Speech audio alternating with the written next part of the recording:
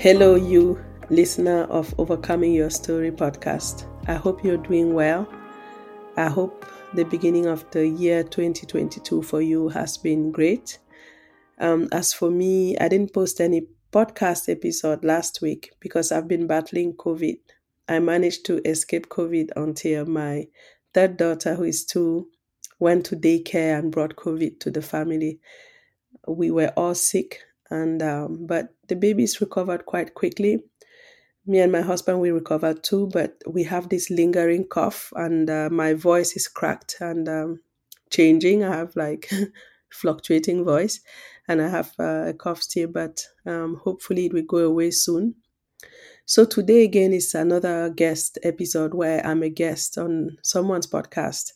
And this episode is very special to me because I recorded it with my friend Rosie Young, who is the host of the Changing Lenses podcast. Rosie and I used to be colleagues. We met at work and we became friends. She's so compassionate and I really enjoyed having the conversation with her. So Rosie is an entrepreneur and she's really about dismantling systemic inequity and also helping people without privilege survive systems that are oppressive to them. So she's a speaker, she's a coach, she's a podcaster for justice, equity, decolonization, and inclusion. She's based in Toronto, and she's really doing great work. She totally changed her career path to start doing this Jedi work. So yeah, you hear from the conversation. So we talk about, again, it's me sharing my story, but with emphasis on different aspects, on racism, on my life in Switzerland, and how it shaped me, how things look like from the outside, where I really look like I was thriving with all my achievements, and how I live things on the inside. I think it's really very important to talk about these things because some people, they just look like they have it all together. They just go from achievement to achievement and everybody's just cheering for them. Everybody expects them to just always be doing well because they've always done well. Everybody's just so proud of them. And then they don't know that sometimes these people, they feel hollow, they feel empty inside. And that's what I was going through. And I know there are many people like that and they don't feel good enough and they really suffer. And then the achievements, they come at a really big price. And and then they don't let it show because they are ashamed or they're afraid of disappointing. They're people pleasers. They want to make everyone happy. So, but at one point, like, I think the balance comes from like really accepting who we are, the balance comes from really accepting who we are and accepting our feelings, accepting our limitations and rejecting perfectionism and the need to perform for others. So yeah, I hope you get something out of this episode. And I'm still waiting to hear from you listeners out there because I don't know who is listening. Even though I see the numbers, I know that people are listening to this podcast. So if you could reach out to me, I created an email called overcomingyourstory@gmail.com. So if you write there, I will get it and then I will reply to you. So if you feel like reaching out, reach out. And again, share this podcast with your friends if you find that it could be helpful to someone. And enjoy this episode. Bye for now. No one believed me when I said I wanted to go to university. They laughed, They say you cannot come from Africa and go to university. Your own family. Yeah, my white side of the family. I missed Cameroon terribly in Switzerland, even though my life was horrible in Cameroon, but I had made such great friends who had supported me. I knew myself because my color didn't matter. Welcome to Changing Lenses. You're invited to step into the lives of people on the front lines of discrimination, racism, and exclusion, to see the world through their eyes, and to hear their personal story of their fight for social justice. I'm your host, Rosie Young, a Chinese-Canadian immigrant, cis straight female with invisible disabilities, and I am passionate about justice, equity, diversity, and inclusion. Do you also want to see social change happen? Then please join me in Changing Lenses. Each episode is hosted on colonized land that was taken from many indigenous nations, including the Anishinaabe, the Huron-Wendat, and the Haudenosaunee Confederacy. I seek truth and reconciliation with First Nations, Inuit, and Métis people of Turtle Island. And I call upon us all to decolonize our thinking, not just our systems. Now please, enjoy the episode.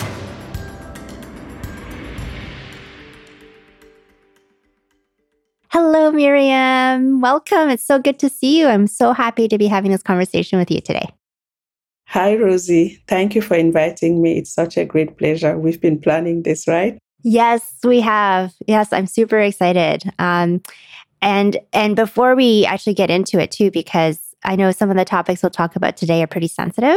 So before we really get going, I want you to know that this is a safe and comfortable space. I want you to feel safe and comfortable and to be able to be honest and real and vulnerable in our conversations. So I commit to you and our listeners that this is a safe space. And I invite you to keep me accountable to being respectful and non-judgmental, and to definitely let me know if I say or pronounce anything incorrectly. Thank you for that invitation. I know it is because I've had other interactions with you, but thank you. Okay. Thanks, Miriam. So, Miriam, I just want to dive right in because there's so much I want to talk about in your story. And first off, I really love the fact that you say in your self-described bio that you are an African. And you mentioned that before you even say you're a mother. I don't know if that was intentional or anything, but what does that mean to you to be an African? I think it's the major part of my identity. I was born in Cameroon, where I grew up for 13 years before moving to Switzerland. And I define myself first as an African, not necessarily as a Cameroonian, but as an African in a whole, because I think we all come from somewhere. And Africa is my home. Africa shaped me. Africa gave me my values. Africa showed me that did not define me by my skin, my skin color. So I am so grateful for that, because I think I have a step back when it comes to when other people try to define me. I know of a time when my skin color never defined me, and I'm grateful to Africa for that. Wow, that's awesome. Thank you. So, I mean, I've had the pleasure of actually visiting a few countries in Africa when we both worked together, right? At the same organization. And I'm kind of ashamed to admit that I definitely had stereotypes and certain ideas before I went to Africa and realized that it's not how it's portrayed in movies. I won't say anything more because I'm curious what you've experienced in terms of common myths, either against yourself or against Africa in general, that you encountered when you went to Europe and North America, especially from white people. Yes. So growing up in Cameroon, my life was very difficult. I had a very, very difficult childhood, but there were two things. So there was my personal history, my personal story, and my family story, and the story of like being Black. So in Cameroon, I never had a problem with my skin color. I still don't have. And because that was not the most defining thing. It was being honest, working hard, trying your best. Those were just being a human being. And for me, when I moved to Europe, I stopped being a human being and I became a Black person, or a Black woman, or a Black girl. I was a teenager. And that didn't come with positive stereotypes. I wouldn't have minded if it was maybe just to label me and it didn't have consequences. What I noticed straight up at school was that they wouldn't, for example, give me a test to see my level of education, because they assume that I come from Africa. It's all kids. They told me kids who come from Africa, they don't go to school. So they know. So even in my, I was totally confused. So I was speaking English in Cameroon. I came to Switzerland. I had to learn French. But for me, it didn't mean I became stupid. I still had knowledge, but just in one language and not in the other. I just had to translate the knowledge into another language. So for me, I didn't see, I just thought it was a matter of time before I knew the language and then I translated the knowledge. But I was not given that opportunity. My teachers, they kept they wanted me to do an apprenticeship. And I knew, coming from my childhood trauma, that the only thing I had going for me was school. School was the most defining thing in my life. I come from a family where people cannot read and write. And because my uncle forced me, where at one point, to every evening I had to sit with my book open on my lap and look into that book. I couldn't speak unless I was spoken to. So sitting there with the book, at first I was bored, and then I started reading in this book, and I got better and better at school. So when things were not falling apart, crumbling around me, I had school for me. It was what defined me. And I come to Switzerland, they tried to take that from me. So for 3 years, I went to every single school in my little town where I immigrated to, because they would put me in a level like people who would do an apprenticeship. My grade would be so high that they would change levels. And I did that for 3 years. And I came to a class where the people had been doing the same, I don't know if they were in Italian, they had been doing Italian for 4 years, or in math science, they had been doing it for 4 years. And they were in their last year and they had to take an exam to go to high school. So I arrived in that last year, and my teachers, they said, it cannot be done. It's not possible. You cannot do it. You cannot catch up with 4 years of studies. I'm like, you don't know. I will try. So after Miriam, sorry, when you arrived in Switzerland, you were in the last year of high school? No, I was not even in high school yet. I was still in secondary school. And in secondary school, mind you, they already knew that I could not do it. It's really, for me, it's crazy because they had determined already at 11 years of age which kids could go to university and which kids could not go. For having been through all the system, all the immigrant kids, they were bundled in the path that led them to working in stores and doing working in stores. And then the next level were people who would go to technical school and do an apprenticeship. So I was with those people too. You had Swiss and immigrant kids there. And the last level, where I came in the last year, it was only children of bankers, lawyers, doctors, all the professionals. Professionals in that city who knew the value of education. Their kids were. And I was thinking, wow, at 11 years of age, if you're not lucky as an immigrant that your parents can advocate for you because they don't understand the system, where you're lost already, actually, because you're already streamed into a path that will block you later from going to university.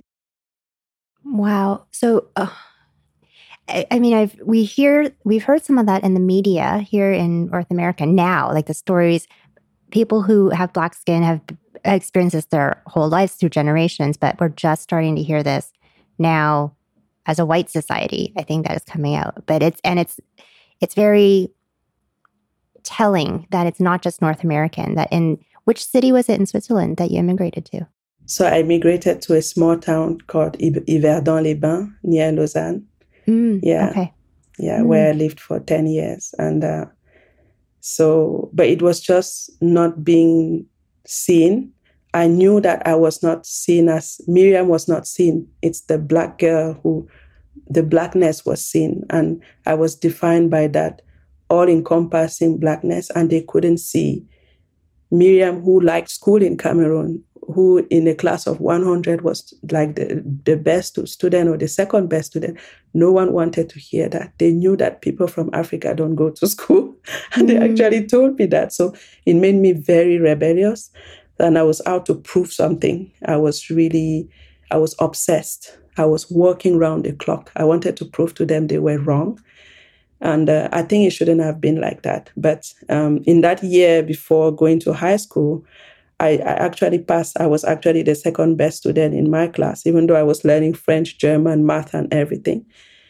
Yeah, and my teachers, they apologized to me. They said they never knew it was possible. And at the time, I didn't realize the violence, because you have to see that my teachers, for 3 months when I came to that level with the rich kids and everything.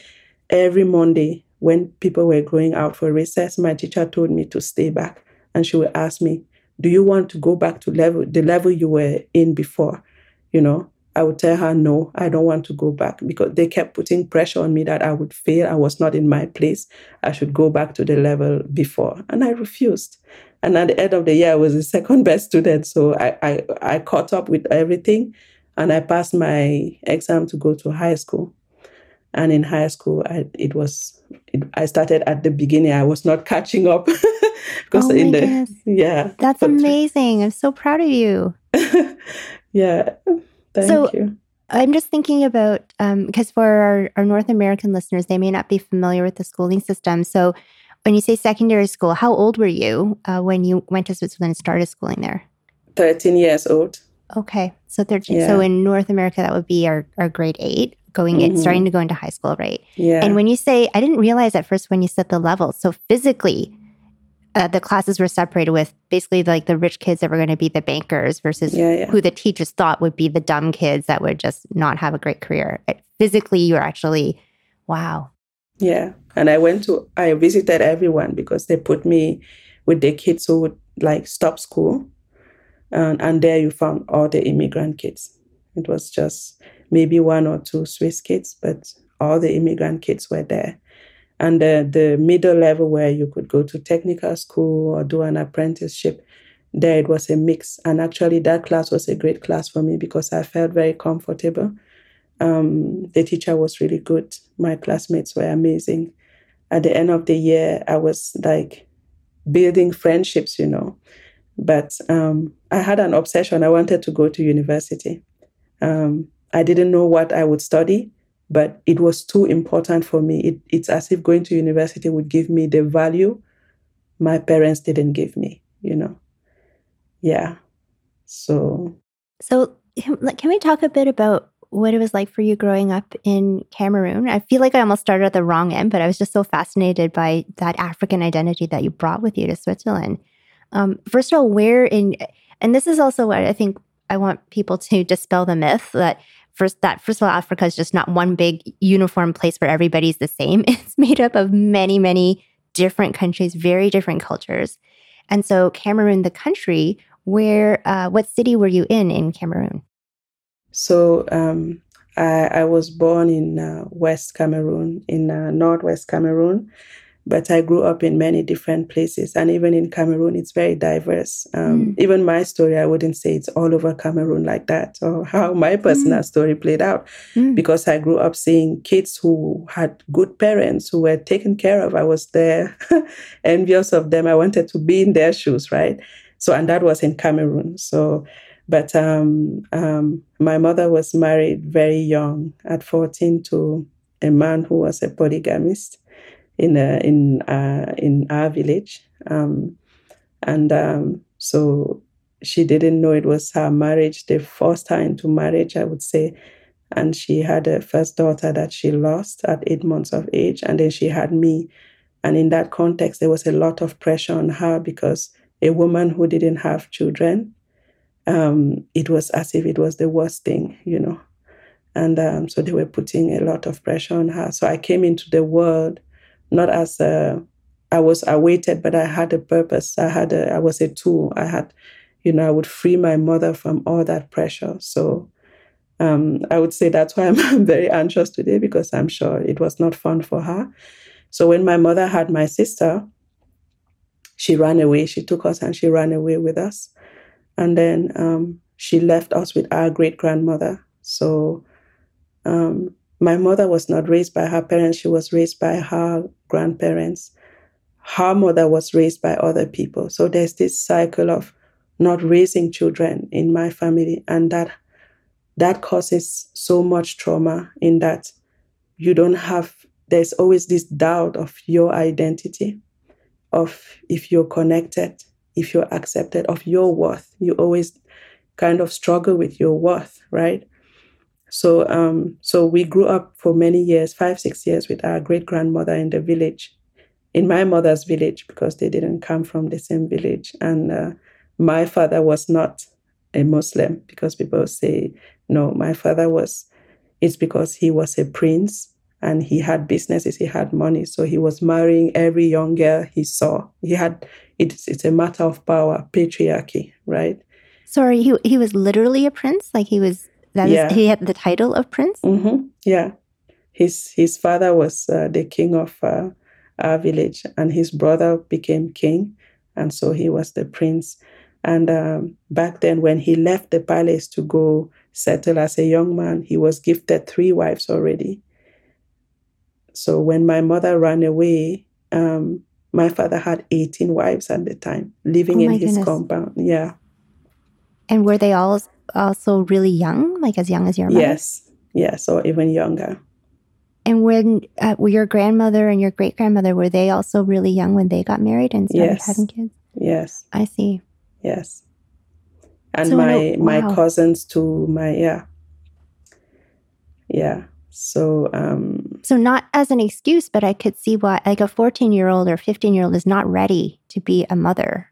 So, and even your great-grandmother would have been maybe 40-something, right, at the time that she was raised. She almost, in a way, you could say she was almost the only mature person, hopefully mature, to be able to raise kids. But that doesn't take away from the fact that your mother wasn't your mother as a child. Yeah, I always have this saying in my head that a child cannot be a mother. And that's what my mother was. She was a child, and she was overwhelmed. The day she was married off, she was in school that day. So she was in what we call here in North America elementary school. We call it primary school in Cameroon. So she was in her last year, and the police came to school calling her name, and she came out. Her younger brother was in school. He came out too. And then they said she had to come. So she went on foot with her brother. And on the way, they stopped and they baptized her, because my father was Christian, Baptist Christian. So they baptized her in a small stream and changed her name, because she's Muslim, my mother. My maternal part of the family is Muslim.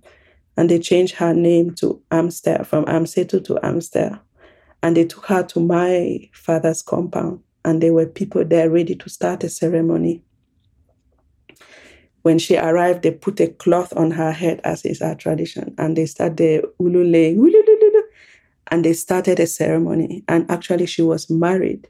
So her grandparents had negotiated a bride price with my father, but she didn't know anything about it. So they took her from school and they married her on the spot. And I think that in itself, I mean, how can you, it was a recipe for disaster, I would say. So yeah, we grew up changing a lot. So from my great grandmother, we were raised also. I was raised by an uncle, by another uncle, and then 3 years with an alcoholic woman before moving to Switzerland. And before moving, I didn't want to move anymore, because through all of this, the hope was that my mother would come and take me one day. She never came. She visited, and it was really painful because she came and went, but she never came and took us. So by the time she wanted to take us, I had been my own caregiver for years.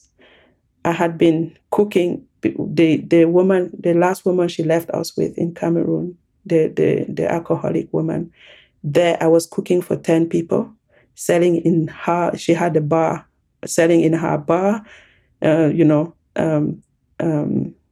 Quarreling with drunken customers.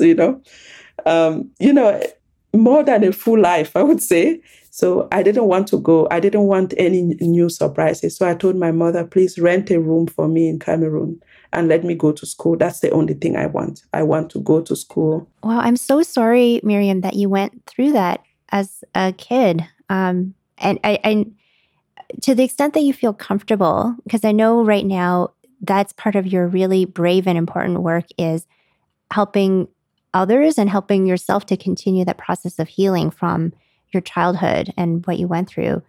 You already have talked a lot about it, but what can you tell us a little bit more about the experiences as a child? Like what it was, I guess, maybe what is most memorable to you that informed your desire for education and even a bit the person who you are today?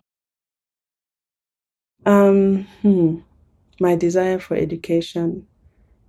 When at 3.5 years old, all of a sudden you don't lose them. Not that they die, but you lose your mom and dad. You're placed with your great grandmother you had not seen until that day, because I hadn't seen her. She was very old. She was like 90 years old or around. She was very old. She had white hair. She walked with a walking stick, and she was bent, and she walked very slowly. So she was in no state to be taking care of small kids. And in all of that, no one ever explained to me what was happening. I was just thrown in situations like a whirlwind, and you're trying to understand by yourself and making truths. Kids have to have a mirror, parents, caregivers that reassure them. I didn't have that. And I think the only thing that I hung on to was my great grandmother. She was very, very loving. She was very loving. I was very rebellious. She beat me a lot because I was always escaping into the forest, and she was scared. But at the same time, I really felt loved. And thank God, because after that period, it was all, it was chaos. It was chaos. And the school thing, at first, I didn't want to go to school. I learned to read way after other people had started reading. I was angry. I was an angry small child of 5, 6. And at 6 years old, I was almost raped by a neighbor. Sorry to just say that. Because my grandmother she sold foodstuff in the market. So when I came home from school, I was by myself because she would be in the market with my sister. So she asked this neighbor who was also there in the afternoon if he could watch me. So I would be playing in the yard. He would just keep an eye to see that I was still there and stuff. And one day he tried to rape me. And so from that time, every day after school, I went into the forest instead, because the forest was safe. The forest accepted me. The forest did not insult me. I didn't have parents like other kids did. The forest did not try to harm me. So I think that love of the forest, it's so strong in the way I build myself, nature, greenness, trees, leaves. It was, for me, it's when I talk about it, I have goosebumps. The forest is something, it built me. It made me feel calm.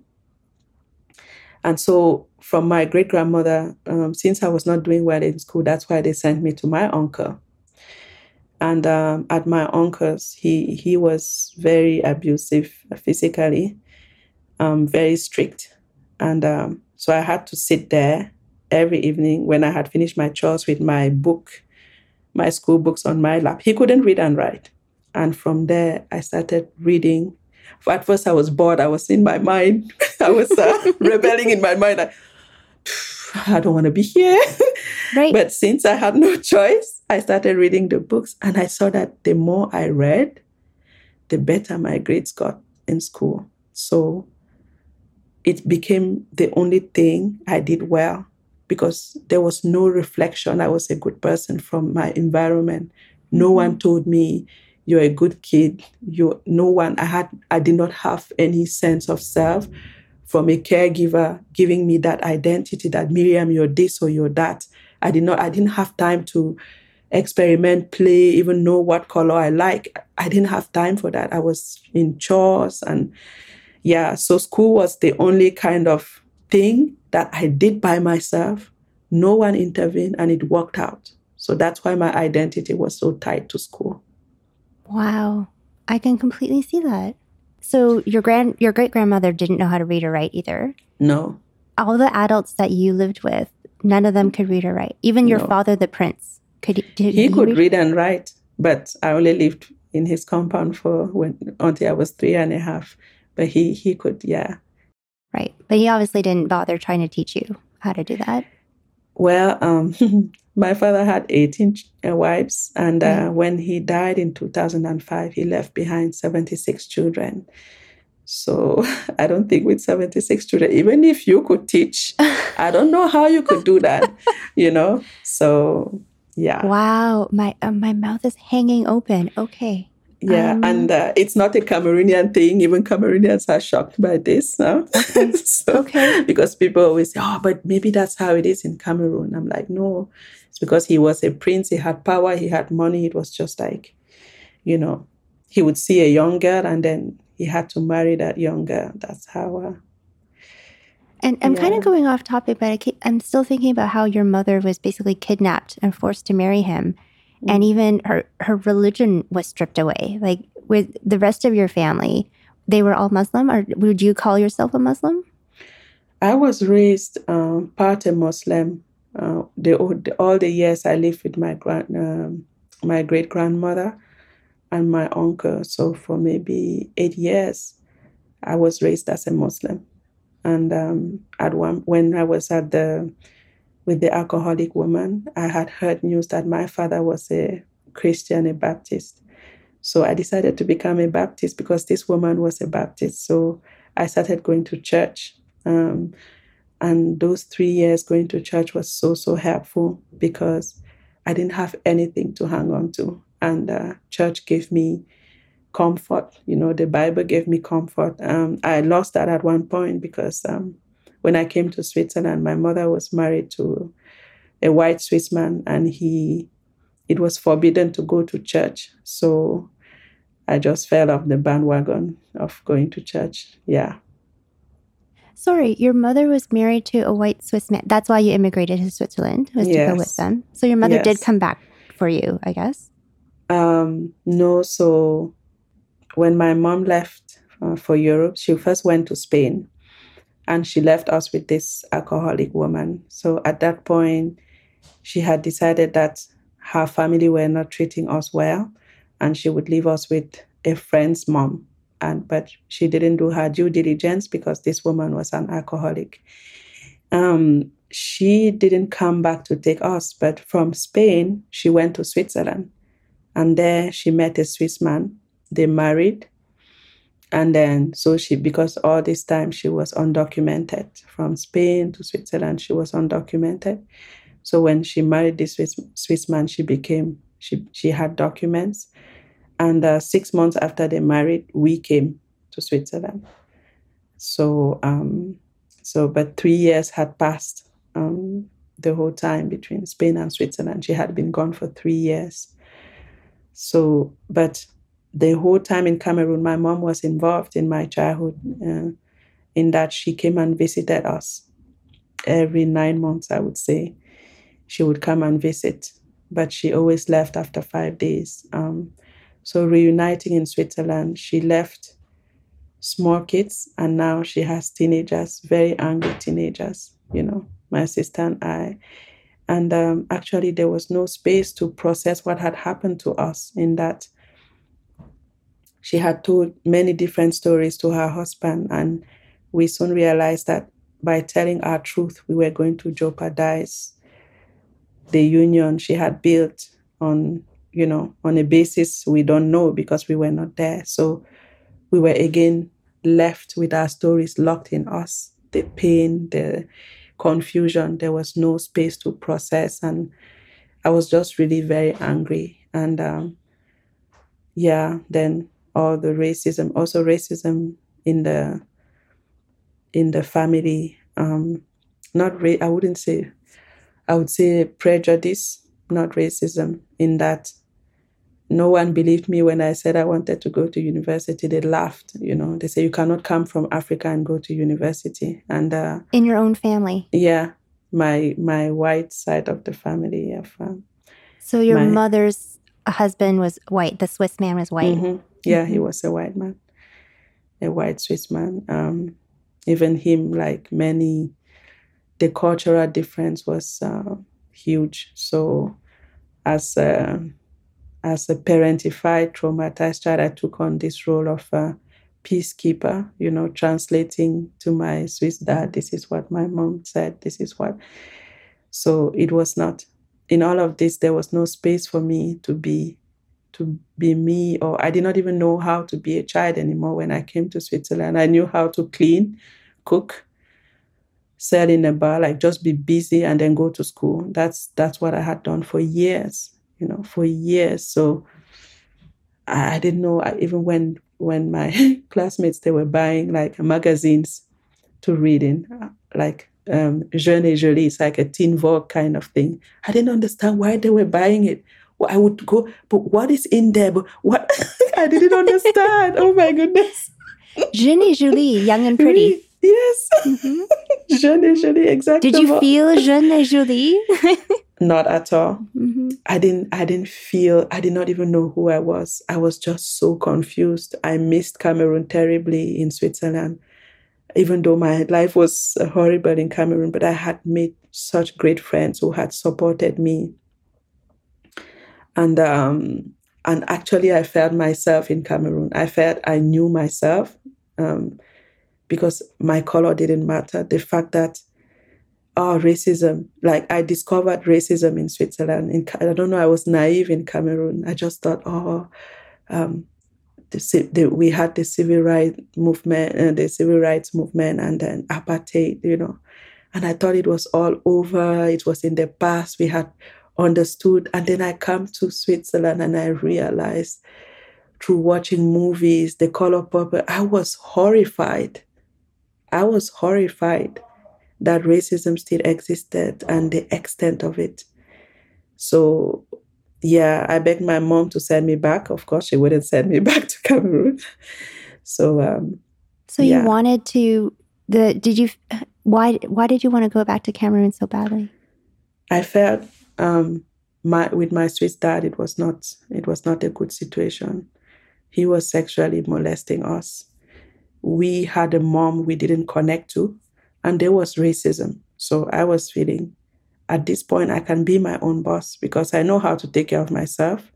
I've been a mom to my sister for years, like really a mom, supporting her, cooking for her, helping her with her homework, like everything like a mom.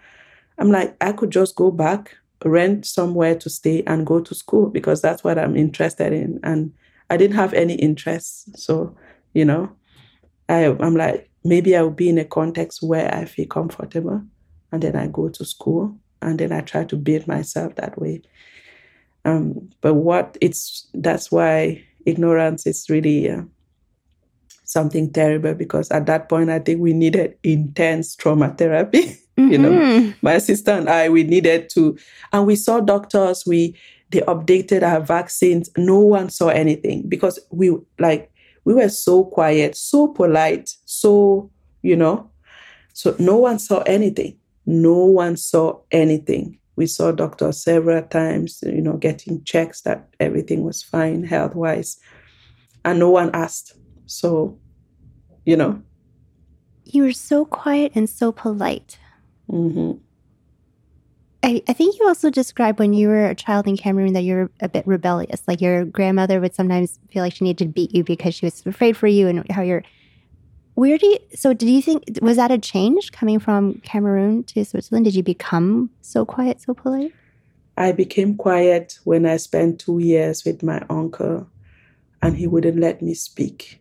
And the slightest thing I did, he would beat the hell out of me. So I became only rebellious in my mind, Yeah. So I wouldn't agree, but I knew I did not have any space to express it. So, yeah, that's really toxic stress, because one is angry inside, and thinking things.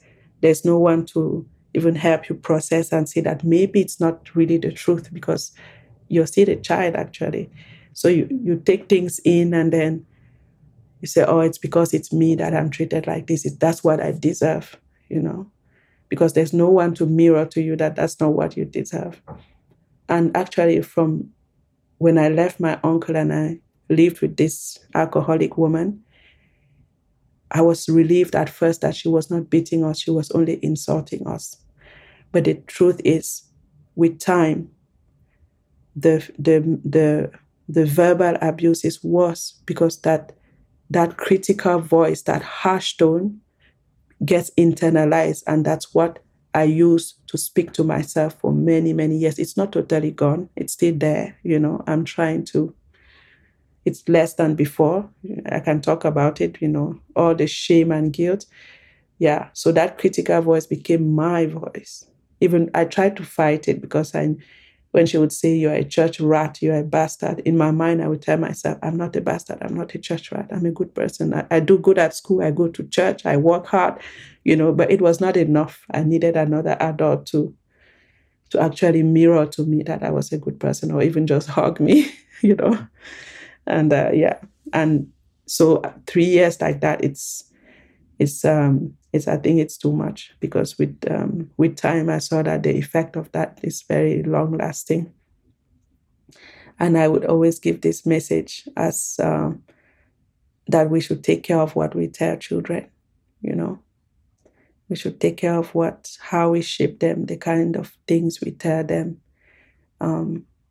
We shouldn't project our stress onto children and be flustered and say mean things to them, and let them sit with that, because that builds them. That's the voice they will hear.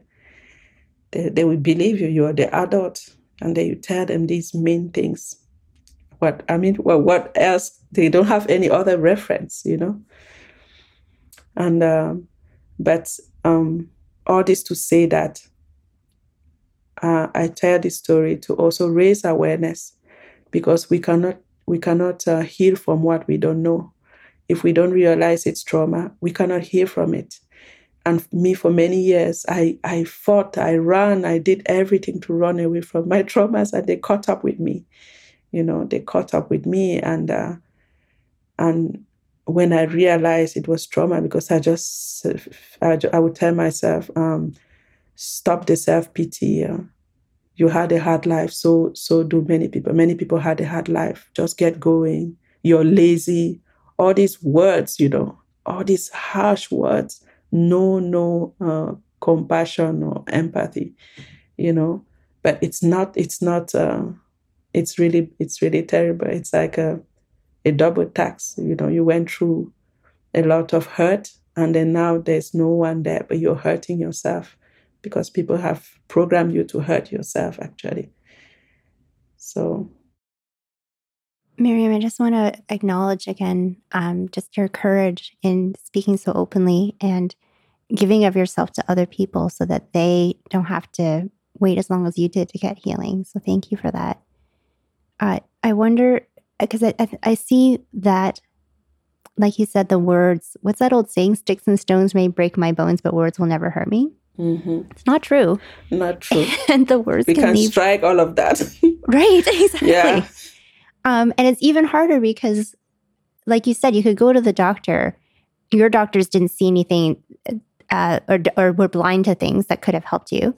But even with physical beatings, there would be bruises and scars that people could see. With all the other things that you went through, including the sexual abuse, including the verbal abuse, alcoholic abuse, those leave invisible scars and pains, wounds, but they're very real, very deep.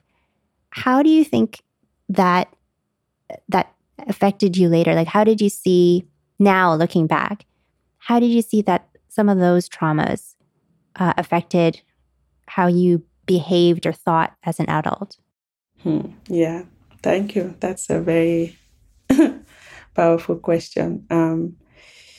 I think it came first from the shame of the life I lived, just shame of saying, this is like, I couldn't answer simple questions from, I don't know, university mates. When someone would say, is your father still in Cameroon? I wouldn't answer that. How many siblings do you have? I don't want to say I have 75 siblings. No. So at one point I found a parade with that question. I would say my mother had 2 daughters, that was it. Because, for example, I did my bachelor's at the University of Geneva, where the kids who came there, not kids, there's other students, their parents were lawyers, bankers. Some of them wore like brands to school, Louboutin shoes, Okay, I was super broke. I didn't have money even to buy myself a sandwich. But how do I start telling this person where I come from? how do I didn't have the words at the time. I was just so ashamed. I was ashamed someone would meet my mother and they didn't speak perfect French. I was so ashamed of that. So I wouldn't let my mother come to anything when that concerned my studies, where I was with my friends. I would try to avoid inviting people to my apartment where I lived with my mother and things like that. So yeah, the shame and the guilt, like just this feeling that I was broken, that I was broken, and I was fighting it with all the life I had it be. I was like, no, but you cannot be worthless if you manage to have a bachelor's degree. Look at you. I was trying, but yeah, no, it was. And after my bachelor's, I had a scholarship or several scholarships to go do my master's at the London School of Economics. And that's where things started crumbling for me, because this sense of inadequacy, of not fitting in, was even stronger, because these were like kids some of them came from really extraordinary backgrounds. I just felt I couldn't tell my story. So I had a polished version. I would tell people not to alarm them, because I was afraid of pity.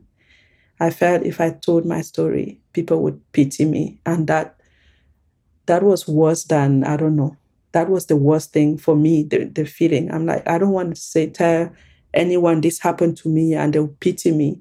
I didn't want pity. But what I didn't know at the time was that I could also have maybe compassion, empathy. I didn't know about that. I only saw pity, and I didn't want that. So I would say a light version of, I grew up in Cameroon, then I came to Switzerland, then I went to school, and then I had my bachelor's from the University of Geneva, and then I got accepted into the London School of Economics, and then I got a scholarship, and here I am. Right? Everything's good. Like you had, and right? It's like you had the same history as other rich kids or kids who didn't have a traumatic background. Yeah. So I canceled all the trauma from my narrative of myself. And but some people, I think they were still very curious, because some classmates would say, oh, we realized that you must be the daughter of a diplomat in Geneva. That's why you came from there to come and do your master's at the London School of Economics. I would laugh and say, haha, no, that's not it. But I wouldn't say more. I would just say, no, that's not the story, Yeah. Do you think that they thought of you as a diplomat because you weren't white? Like that would be the only way that you would have come from Geneva? I think it's tied to that. And at the time, I took a lot of time polishing myself. If you saw, I didn't look like my trauma. I didn't look like my past. I put fake hair, because I at the time, or Black girls, I wouldn't show my natural hair like I'm showing it right now, speaking to you. So I had this long, flowy hair I had all the time that I would brush. I put makeup, not too much, but I put makeup. I was very, very slim. I kept myself like that on purpose. And I always dress nicely, even if it's to go buy a baguette opposite my building. I would take 1 hour to dress myself. It was a way of hiding my traumas, putting a shield so that no one would see what was behind. And I read this book in high school called The Picture of Dorian Gray by Oscar Wilde. I felt like Dorian Gray, that I looked good in society, but behind, because Dorian Gray was someone who was good in society. He was very handsome. Women liked him. And then behind, there was this ugly side. There was this picture of him that was rotting, that I really felt like that. I felt like I was fake. I had this perfect image I was projecting to the world, what I thought the world could handle from me. And then behind, there was this story that was so painful, that was turning in me, that wanted to come out, but I didn't know how to let it out. So that's how I lived in my 20s, when I graduated university. Starting work was that was a transition that was not easy. And we're going to talk about that. We are going to talk about that. Yes, there's so much here that I think we definitely need a part two. So we'll save that for part two because I think there's going to be a ton there too. Miriam, I really relate to everything you said about hiding, and everything looks good on the surface. But people on the outside looking at you, they just, by the time you got to London School of Economics, I bet they just saw a bright, beautiful, successful young woman. In their minds, white people probably thought, oh, she beat the odds. She left that poor place of Africa, and she's one of the few Black people who could do this or whatever. They thought all they thought was somebody successful, and they never bothered to find out beneath, or you wouldn't let them also because of your trauma. I'm wondering things have come some ways around even mental health and how supportive people want to be or are more aware that there's stuff below the surface that we don't know. Because it's not safe for people who have experienced trauma, they're not going to just tell people this, right? But as a person who wants to be compassionate and maybe is just not aware, for friends and family of people who may have experienced trauma, what are some signs maybe that they could see that they could, or how could they, do you have any advice for people who want to be supportive to people to people they care about who've experienced trauma? Yeah. So if you have, I would say, if you have that friend who always, they never show anything, always so polite, they always have the right thing to say, but something that wouldn't actually betray their real feeling about something, or who are very calm, very, very put together, very, I don't know, I just felt as if I never really shared my real opinions. I shared what I thought would be acceptable in the moment.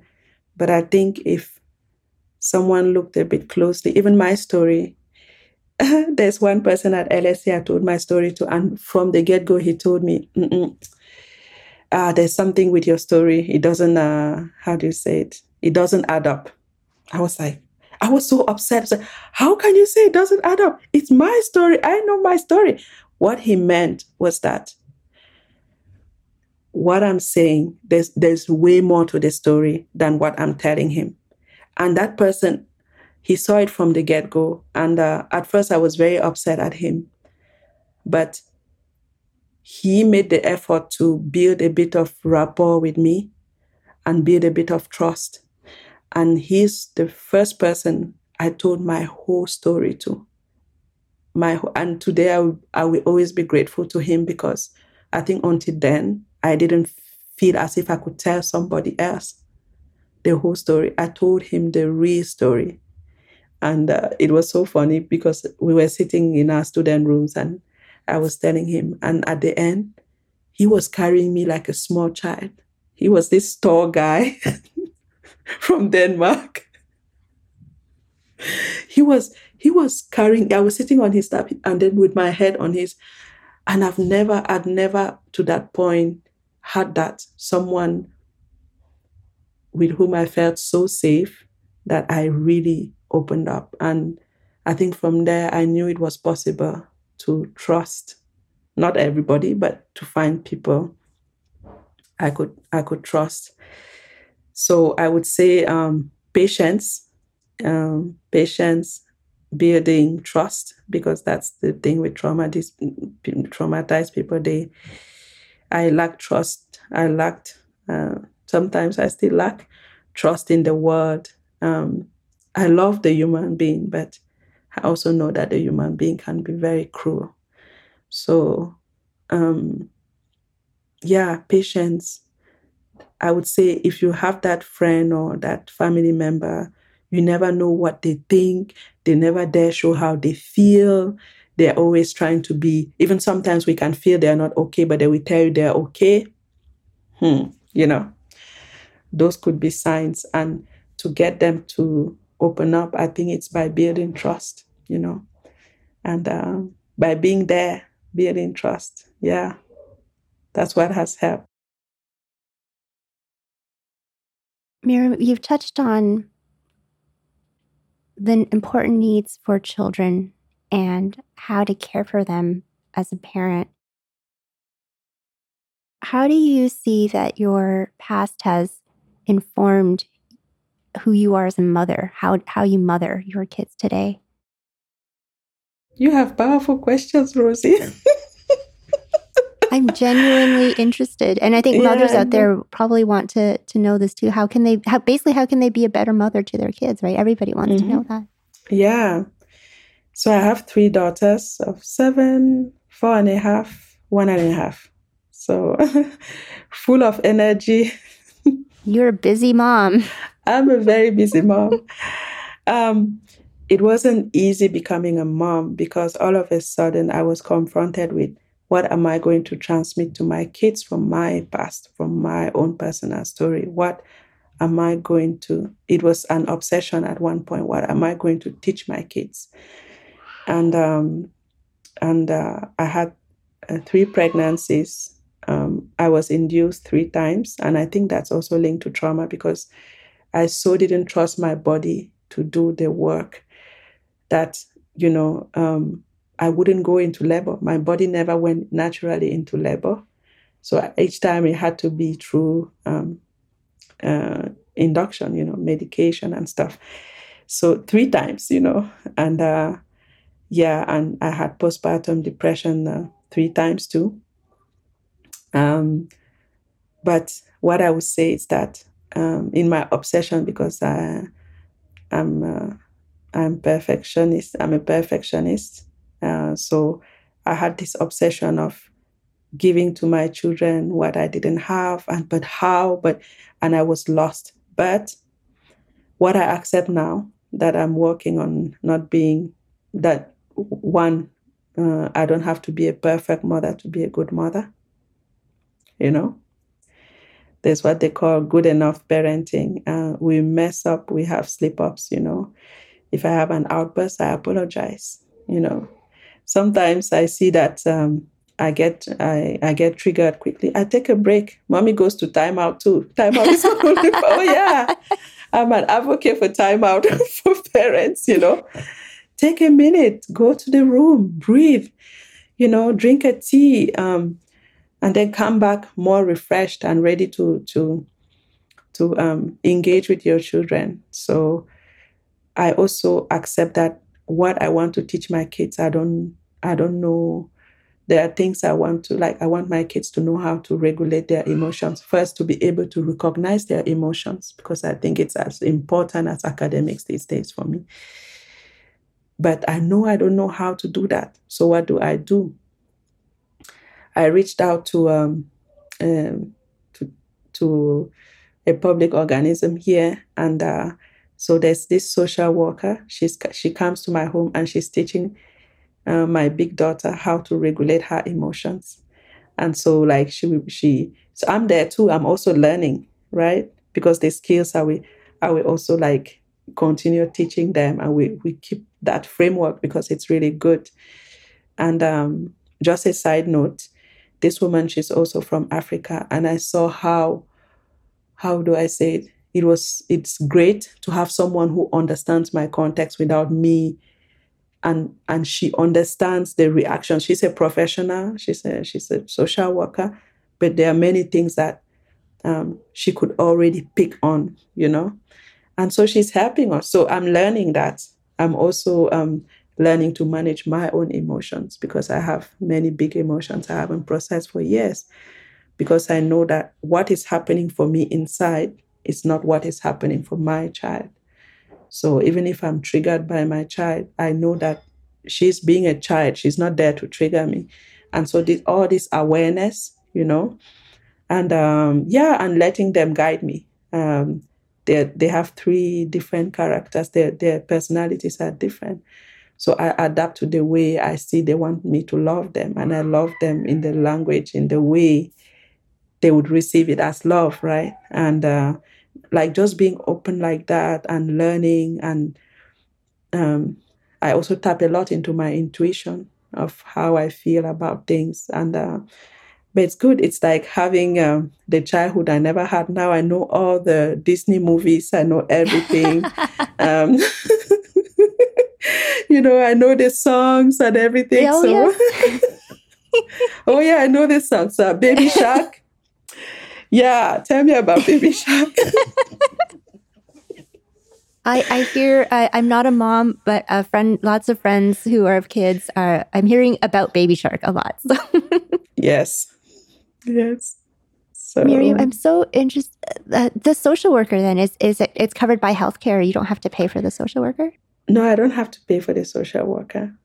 It's just I would advocate for asking for help. That's one thing with trauma, the effects. We don't ask for help because we think it's too much. What other people think, we think it's showing weakness or showing that we are not okay. It's the worst thing that can happen. And asking for help is important. It's just because I called, because we live in Quebec, the 811 number, and I explained, oh, my child, she has this anger outbursts. I don't know how to manage them.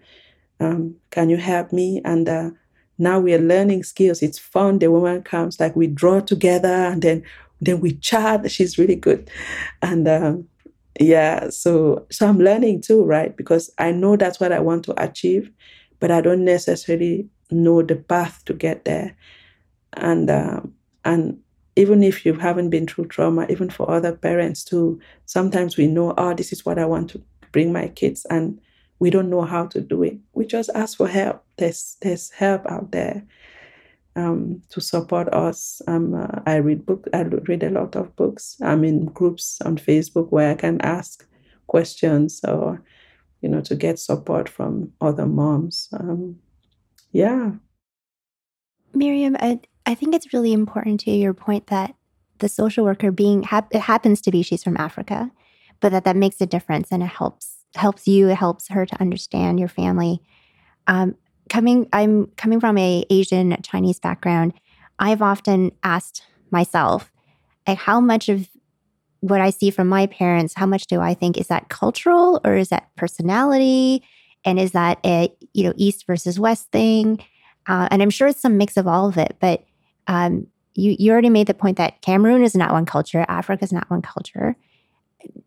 Do you think that there are cultural elements to how? Your abuse was abuse, right? That's just wrong. But do you think there's also cultural elements of the way people thought about raising you? Even the fact that they spanked you, like your great-grandmother, she didn't abuse you, but she did spank you. And that's not so common here. How much of that is a factor? Yeah. There's what is culturally accepted, right, as a norm in a place. And it's true, spanking kids is normal in Cameroon. But these are things I think we live in an age where we can question these things. We can question, we can read the research and say, okay, we've always done it like this. This is our culture. This is how we do it. We marry kids at 14. But is it beneficial? What kind of human beings do you create, do you send into the world? Do they live happy? Do these things have consequences on them the rest of their lives? And we know that it's yes for every of those questions. So how do we as a people, that's where it will take bravery, it will take time. How do we as a people question something that is part of our culture and change it? Candace, my co-host, used to say, culture is for the people. And when culture doesn't work for the people anymore, we have to change the culture.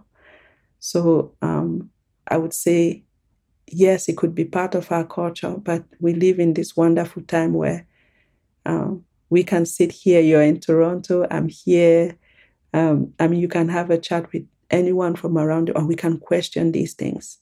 Do we want this? Is this what we want to keep doing, knowing that it has consequences, right? Yeah. And it takes a lot of bravery, because sometimes, like now, if I come and I say this in my family, everybody will be like, what are you talking about? we knew you were weird, but really, you're becoming weirder by the day.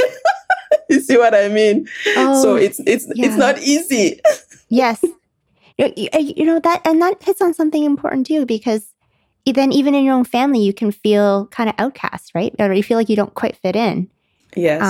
And I really, really resonate with that. I don't really have, I was spanked as a kid. I'm not too bothered by that now. I'm actually more bothered by what I felt was a lack of encouragement, right? And just positive reinforcement. You can do it.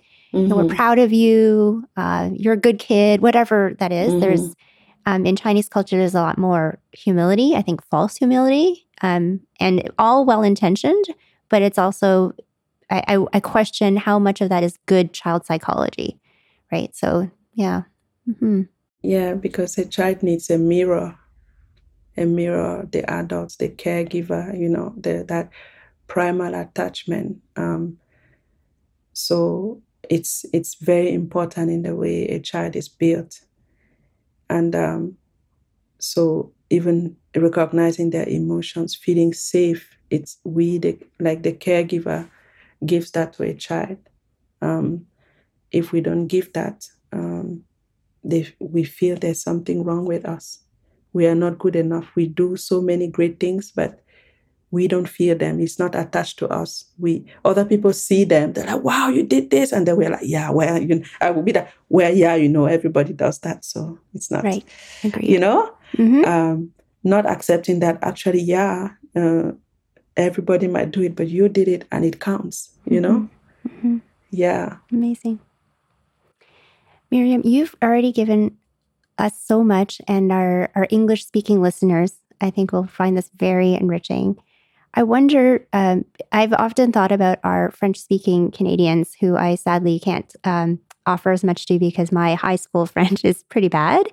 But would you feel comfortable sharing a little bit in French to our French listeners, and maybe a word of encouragement that you really want to leave for people, especially people who've been affected by trauma? Mm-hmm. J'aimerais vous dire que quelque chose vous est arrivé et il n'y a rien de mauvais en vous. C'est quelque chose qui vous est arrivé sur plusieurs années qui fait que vous vous sentez brisé. Mais sachez que si vous reconnaissez ce qui s'est passé, vous comprenez les effets que ça a sur vous, vous pouvez commencer à guérir de ces blessures d'enfance. Tout n'est pas perdu. Et j'espère vraiment qu'en partageant ces histoires difficiles, vous allez vous sentir moins seul. Vous allez vous sentir qu'il y a quelqu'un d'autre là dehors qui vous comprend. Parce que pendant des années, j'ai pensé que j'étais seule dans mon histoire. J'étais seule dans mon esprit. Je me dis, je suis quelqu'un de brisé. Personne ne me comprendrait. Personne ne me comprendrait. C'est ce que je me disais. Mais en fait, nous sommes beaucoup là dehors à porter ces histoires difficiles. Il faut juste oser en parler. Oser briser le silence. Oser se mettre dehors. Oser dire à un ami, un proche, un parent, un professeur, oser en parler, en fait. C'est le début de la guérison, de la liberté. Voilà. Merci. Merci beaucoup, Miriam. Merci, Cut bits Rosie. and pieces of that. Miriam, I treasure you. I'm so thankful and grateful that you were able to come on this podcast today on Changing Lenses. You definitely lifted some blinders from my eyes and showed me some of a different way of looking at trauma, and a different way even of thinking about parents and kids and how that affects us as adults. So thank you so much. You're a blessing. You're such a blessing to us. Thank you. Thank you for inviting me. You said this was a safe space, and it feels like that. So thank you. Oh, that's the best thing I could hear. And I just wanted, I can imagine there'd be lots of questions or, people wanting to follow up or even get some support from you, because that is what you do now. You offer support to people. I know you have a website, and that's where people can probably go to first to find out more and how they can engage with you. We're going to, for you who's listening, we are going to have all of the links up on our show notes. So don't worry if you can't catch it all right now. But Miriam's website is miriamnjoku.com. So that's Miriam, MiriamNjoku.com. And Miriam, I know you're also on all of the socials. What's the best social to reach you on right now? Instagram. Yeah, Instagram _Miriam Joku. Okay. Yeah. Wonderful. And also LinkedIn. So. Okay. Great. Yes. LinkedIn and Twitter as well, right? Yes. Yeah. Everything. We can reach you in lots of different ways. Yeah. Okay. Most definitely. And I didn't say it, but laughter has helped. I've laughed a lot in my life. I laughed at myself, laughed at others, laughed at how people walk, the mannerisms, the way of talking. I've been laughing, It has helped. It has been very healing. And, yes. I see you as a person of laughter. Like when I met you at work, I mean, it's different. At work, we're all professionals. So we don't talk about personal things, but I just see you smiling all the time. You seem full of life, full of joy, and just goes to show that whatever you've come from, there is healing, there is hope, and you're offering that healing and hope to other people. So amazing that you're able to give back out of bad circumstances come good things, right? So thanks. Thank you, Rosie. Thank you for your kind words. So we look forward to hearing you again in part 2. And to our listeners, we hope that you will join us for the next session, because we are going to talk more about how the past can also affect us at work and some of the discrimination and exclusion we feel in the workplace. So don't miss that episode. That will be coming up next. Thanks for joining us. I hope we helped to change your lens and expand your worldview. This episode was produced and hosted by me, with associate production by William Liu and post-production by Q9. Until next time, I'm Rosie Young, your guide to changing lenses.